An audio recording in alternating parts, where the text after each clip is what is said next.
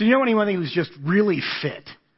You know, that person that like, before you are really, you know somebody or you are, Cindy? Are you that person? Your brother. You're not that person. That person at work every day, it's like you get to work and you're exhausted already and like they said, well, I ran 10 miles before work, right? When there are donuts in the break room, they go past those and head for the carrots, right? And it's like, it's intimidating, you know, but they're fit, right? Are you that person? Anybody here that person? Or anyone want to point fingers and say, I know who that person is? So we'll be audience interaction today. So what are the benefits of being fit? Just yell it out. Good health. All right. More energy. Strength. You feel good. You probably sleep better. It clears up your mind so you're focused on things. When you're in good health, you know, other things seem to click in place, right? I worked for several years at Kaiser Permanente overseeing their community relations work and their charity work. And if you've seen their commercial, probably seen all that, this wonderful woman's voice, Thrive.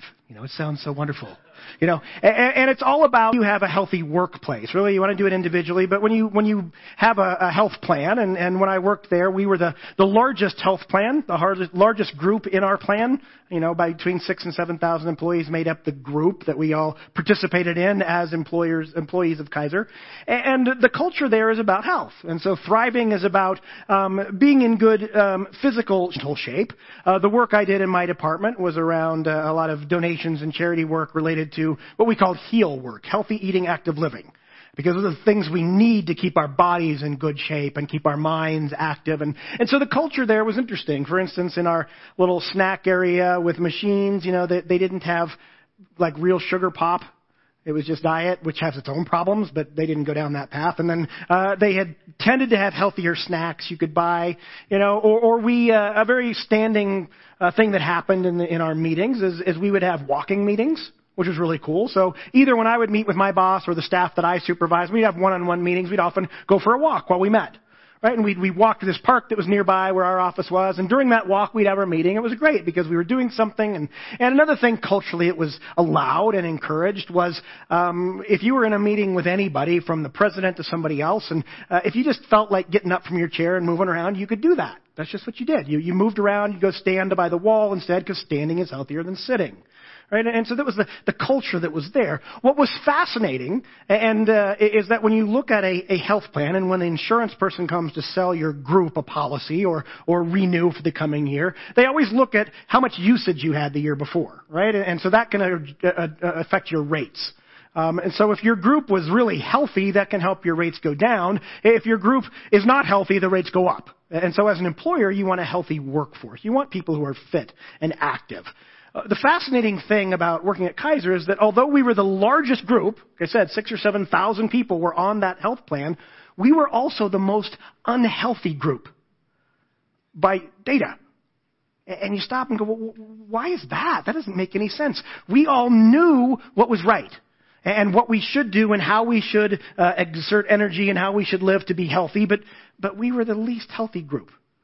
And that's this strange thing. We know one thing, but we don't follow it. And that plays out in my own life. I mean, when I got married almost 34 years ago, I was exactly the same height I am today. I weighed 135 pounds, fully dressed. Today, and this will be an inside joke for people that are health professionals, you know, when I get my BMI done, my body mass index, it says I'm too short for my weight. BMI says I'm too short. Like that one, Fernando? Yeah. You're probably really fit, though. You just look it. All right. So I go to the doctor, and, you know, now it's like it's 135, it's 180-ish. You know, my waist went from 31 to 34. This is deep, transparent stuff here, right? I'm not going to talk about this. It changes. I absolutely believe all the stuff that we taught and tried to do at Kaiser are right. And when I go to the doctor, and I'm due for a physical this year, you know, he's going to say, I'm going to go to Dr. Lee, and he's going to say, Dale, you know, things are pretty good, but, you know, your cholesterol's pretty high. And it is. It has been since I was about 16 years old, mostly genetic. My grandfather had sky-high cholesterol. My dad did. I do. And it's probably not dangerous, but it's you have to watch out. and he's going to say, you should exercise more. Yep, I should. I laid in bed last night thinking about this sermon saying, I'm going to do the New Year's resolution thing. I'm going to start getting up before work and go exercise. Yeah, I would feel so good. Oh, it's 5. Yeah, I'm really tired. I'm going to go back to sleep. Because we go through that. We know what we should do. I absolutely believe all those things are true. And yet I hear the same things from the doctor every year. You need to exercise more. The title of today's sermon is The World's Fittest Person.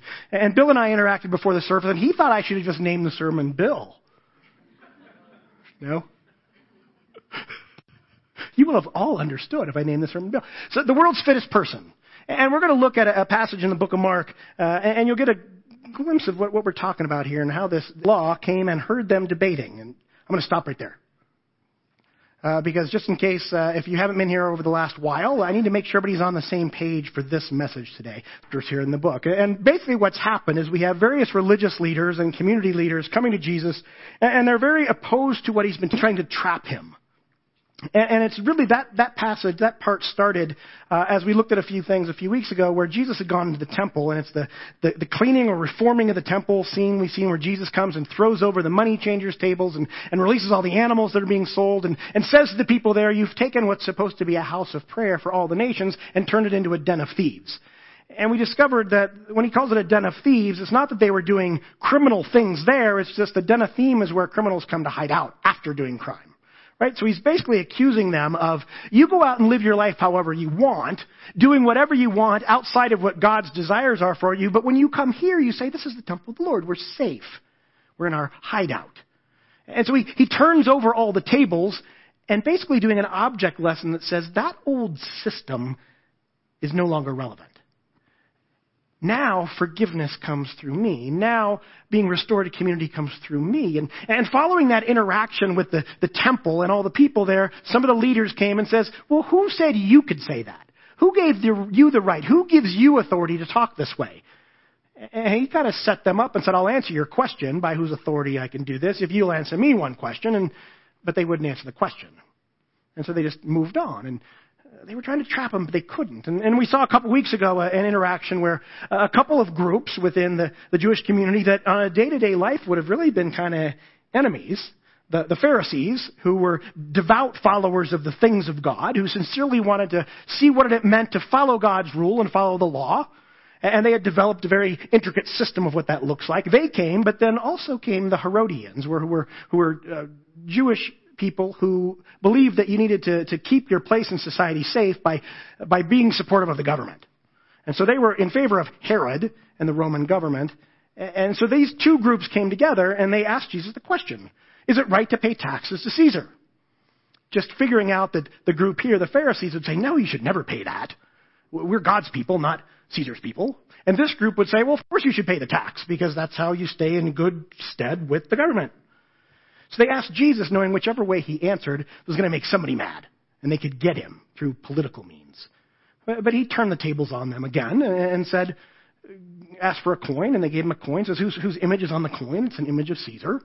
And says, well, give to Caesar what belongs to Caesar. He's put his image on something. Give to him what bears his image. If you benefit at all from this community, this society, from the roads, from the security, from the water system, then pay your tax. That's his little God. Give it back to him. But he was implying then, but everything you have belongs to God. Why? Because you are made in his image. So give to God what bears his image, and that's you. They didn't like that answer. And so they're still finding other ways to trap him. And then last week we had this interaction that was a pretty complex situation, where this other group of religious leaders called the Sadducees came to try to trap him, and they were going to trap him and test him theologically. See, this group did not believe in a resurrection. They didn't believe that there was a life to come. So it says they didn't believe in the resurrection, and we know that they only believed in the first 5 books of the Hebrew Bible: Genesis, Exodus, Leviticus, Numbers, and Deuteronomy. That's the authoritative Word of God. And so they came with this scenario to trap Jesus, where they used this part of the law that allowed for this, that if a man is married to a woman and they didn't have any children and the man died, his brother is supposed to marry the widow to try to have children. And if they have children, then that keeps the inheritance and keeps the family line going. Keeps it all in the family, right? And so that was an allowable thing. They played out this absurd situation that this happens 7 times. Each brother dies before there's a child with this same widow. And they say, in the resurrection, because Jesus already taught about the resurrection some, in the resurrection, which we don't believe there is, whose way? Basically to look at them and say, you don't know what you're talking about. You're asking the wrong questions. You either don't believe Scripture or you don't believe the power of God. Active is only this big about the life here and now. And what is to come through the power of God and the promise of God is something beyond your imagination. So he was basically turning the tables on them, saying the resurrection is absolutely central to everything we believe, not something to be discarded. And so we have this passage today. It says, one of the team and heard them debating. So he either heard this last interaction or he could have heard some of the other ones. And he noticed that Jesus had given them a good answer. He asked him, of all the commandments, which is the most important? The most important one, answered Jesus, is this. Hear, O Israel, the Lord our God, the Lord is one. Love the Lord your God with all your heart and with all your soul and with all your mind and with all your strength. The second is this, love your neighbor as yourself. There is no commandment greater than these. Well said, teacher, the man replied. You are right in saying that God is one and there is no other but him. To love him with all your heart, with all your understanding, and with all your strength, and to love your neighbor as yourself is more important than all burnt offerings and sacrifices. When Jesus saw that he had answered wisely, he said to him, you are not far from the kingdom of God. And from then on, no one dared ask him any more questions. To enter into that world and then come back and see the implications for us, we have to understand a couple things. One is when this man comes to Jesus and says, of all the commandments, which one is the greatest? Which one is most important? He is not asking for Jesus to rank the 613 commandments and laws that the Jewish faith followed. Right? He's not saying, look at all these and can you rank them from top to bottom? Can you look at all 613 laws, some which are framed in things you should do and some in things you shouldn't do, positive and negative, and give us that ranking. What is number one at the top of the list? He's not asking that. And to me, that gives me a sigh of relief because, as I've explained before, as my personality, I'm in the Myers-Briggs scale, I'm an introvert, and the way I intuitively look at things, I hate absolute questions. Like, what is your favorite food? My favorite. There's only one favorite. How would I ever, through process of elimination and competition between individual foods, get to the place where I say, this is my favorite? I mean, I love Mexican food. I love green chili. Oh, I also love chili rellenos. Well, so my favorite might be a green chili smothered chili relleno. But I also love Japanese food. Do I like green chili smothered chili rellenos better than I like sushi? I don't know. And then there's Thai curry. And is it green curry or Penang curry or yellow curry? I don't know. I cannot get to this place of favorite. Or you said, what's your favorite thing to do? Like today? And so when it says, what is the greatest commandment? What is most important? It isn't like I'm going to sort through the 613 and here is my answer. Instead, this was a common debate concept among rabbis and teachers of the law, which was really a question of not as number one in rank, but what is the foundational, what is the fundamental premise of the law? And those are things they would debate. And so Jesus' answer makes total sense in that context. The fundamental, most basic premise of the law is this. Hear, O Israel, the Lord our God, the Lord is one. Love the Lord your God with all your heart, with all your soul, with all your mind, and with all your strength. Jesus was quoting a passage from Deuteronomy that is known as the Shema. And Shema is a Hebrew word that means hear or listen. Hear, O Israel. And so this was actually a prayer that every faithful Jewish person would have known and recited every morning when they get up and every evening before they lie down. This was the Shema. It was something they knew and they loved and they valued and they cherished, the Shema. This was God's word to them.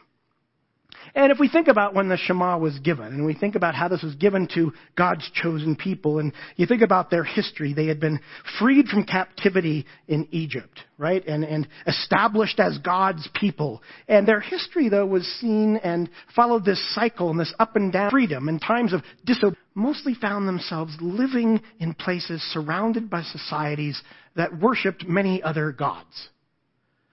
The Shema was it summarized who God's people are in the midst of polytheist. And so if you're in that situation where you don't know what's going to happen tomorrow, you're living in captivity, you're not free to follow God in the ways you always wanted to. If you wake up every morning and say, "Hear, O Israel, the Lord is whirling around us," all the other gods and religions that are vying for our attention. Imagine if we woke up every day and went to bed every day with that same mindset. Listen, Stapleton Fellowship Church, the Lord your God, the Lord is one. Love the Lord your God with all your heart, with all your soul, with all your mind, and with all your strength. Imagine if you thought about that every day. When I get up and I'm going to go about my day, I'm going to remember the Lord my God, the Lord is one. He is the only one in the midst of the multi-God society that we live in.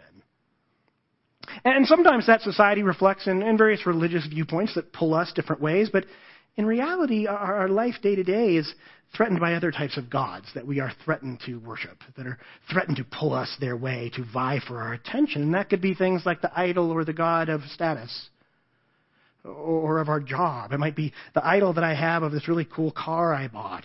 It could be the job I wish I had. It could be an idol that's even kind of obscure, like I hold my family in such high esteem, and I worship my family because we're not like the ones next door because they're a mess. That can become an idol. That can become something we worship that pulls our attention away from the Lord our God is one. Where's our attention? Where is our desire? Where is our passion? What's it directed toward? And so the Shema reminds us that there is only one God. And when we quote it, we start out each day with that hope and that promise.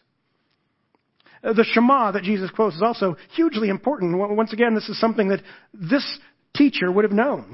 And that's why he affirmed it. This is a great answer. Yeah, this is foundational. This is the most important thing. The Shema reminds us there's only one God, and it also emphasizes that love for God should consume our entire existence. And our entire existence. That is a big term. Everything about us. The challenge is words like this, and this is so brilliantly written. Love the Lord your God with all your heart, with all your soul, with all your mind, with all your strength. And love your neighbors yourself. That just flows off the lips really, really easily. In fact, several years ago, there was a worship song. Those are the words. Love the Lord your God with all your heart, with all your soul, with all your mind, and with all your strength. I mean, that'll get stuck in your head.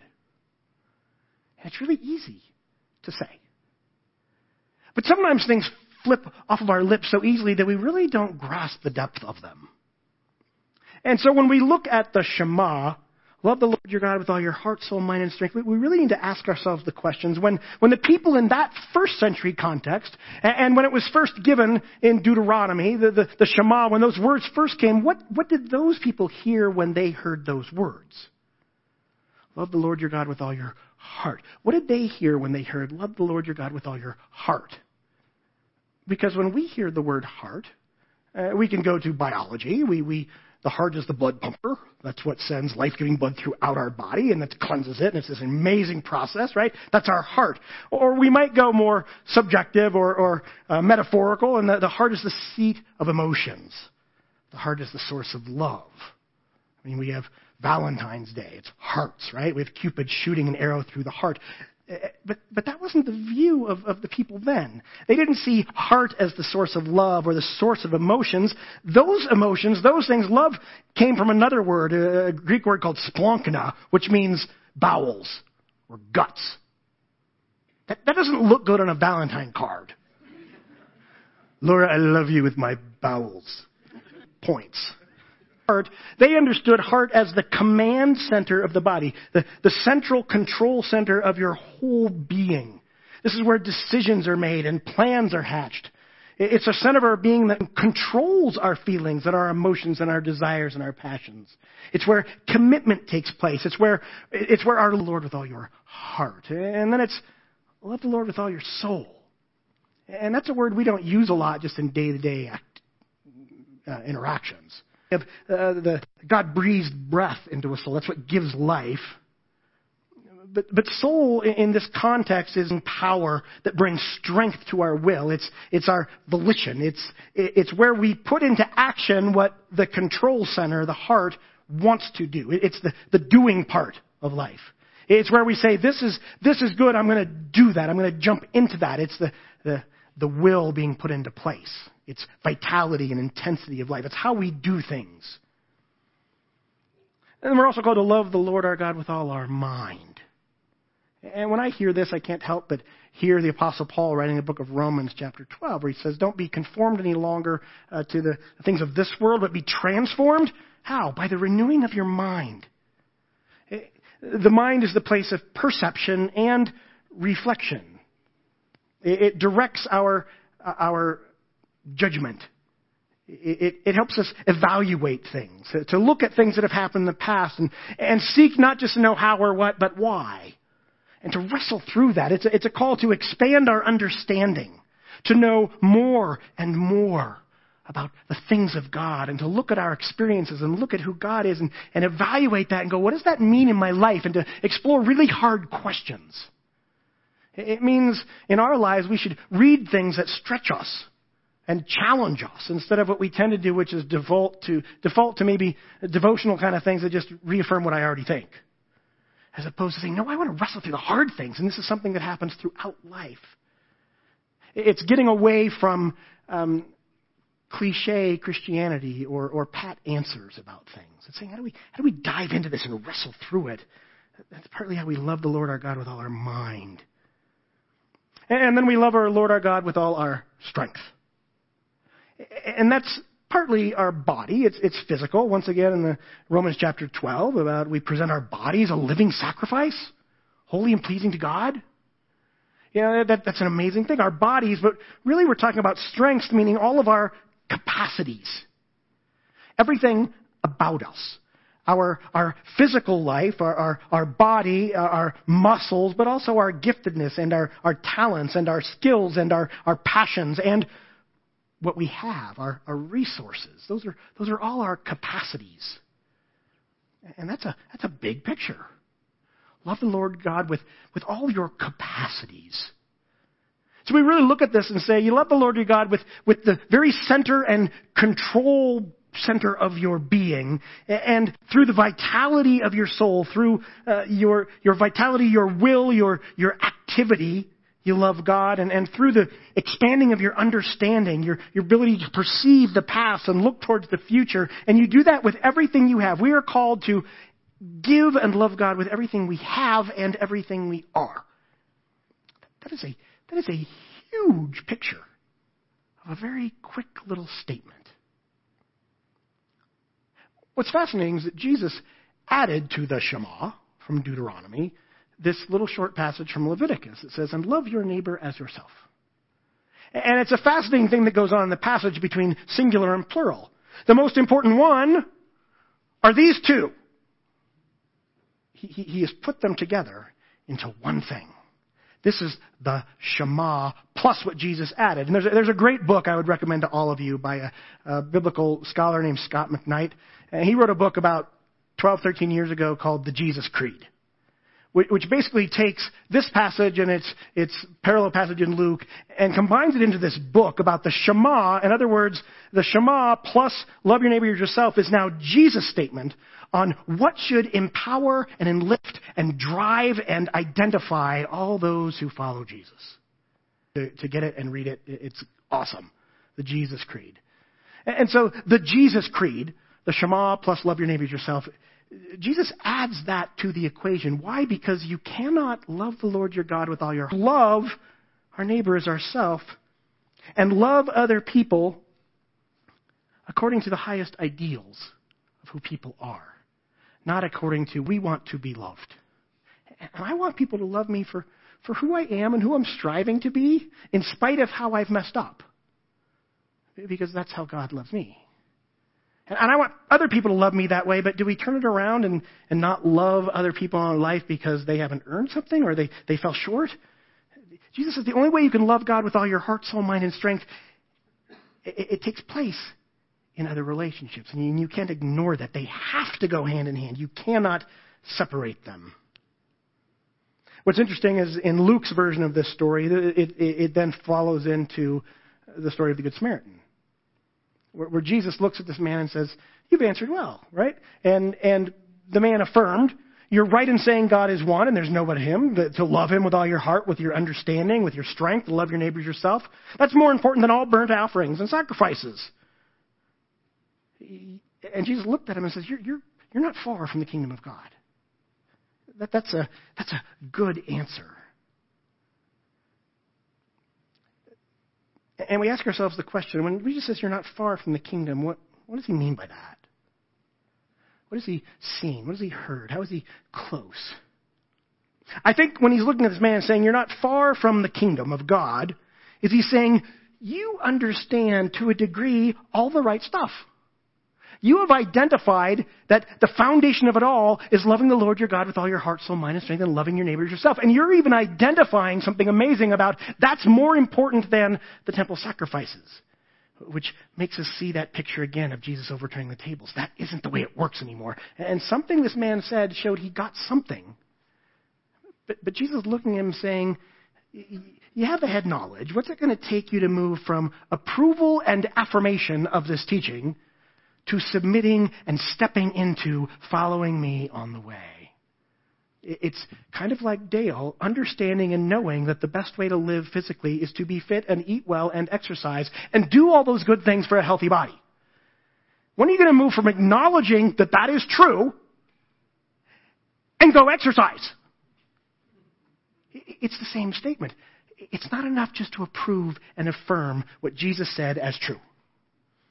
Now you got to step into it. In other words, the Shema, basically the exercises of the Shema, or the exercises of the Jesus Creed, allow no part of our being to remain flabby or unattended. It all works together and say, this is how life works. This is the best scenario that God has painted for us. This is what a fit person looks like. They love God with heart, soul, mind, and strength, and love neighbor as yourself, and those are absolutely connected, and you can't separate them out into pieces. I'm working on my mind this week. Know that they're all together. And the amazing thing is that this exercise is not just left up to us and say, good luck with that. The exercise of the Shema, the reminders every day to say, the Lord our God, the Lord is one. In the middle of my day with things competing for my attention and my affection and pulling me away from the things of God, I'm reminded that he is one, and I am going to love the God who loved me as a whole person. I'm going to love him with everything I have and everything I am. And in that, God works to help us love him with all our heart and soul and mind and strength. I say, imagine every day starting out with that mindset, as opposed to laying in bed at night going, yep, tomorrow I'm going to start exercising. If I actually get up and go, that's a whole different deal.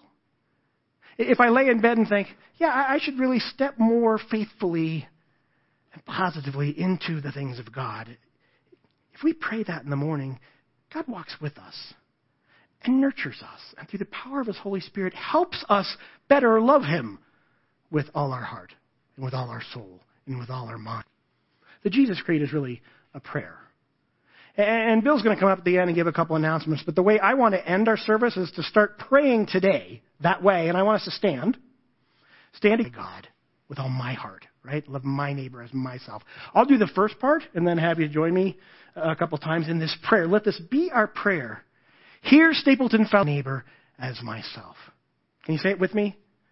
I will love the Lord my God with all my heart, with all my soul, with all my mind, and with all my strength, and love my neighbor as myself. One more time. I will love the Lord my God with all my heart, with all my soul, with all my mind, and with all my strength, and love my neighbor as myself.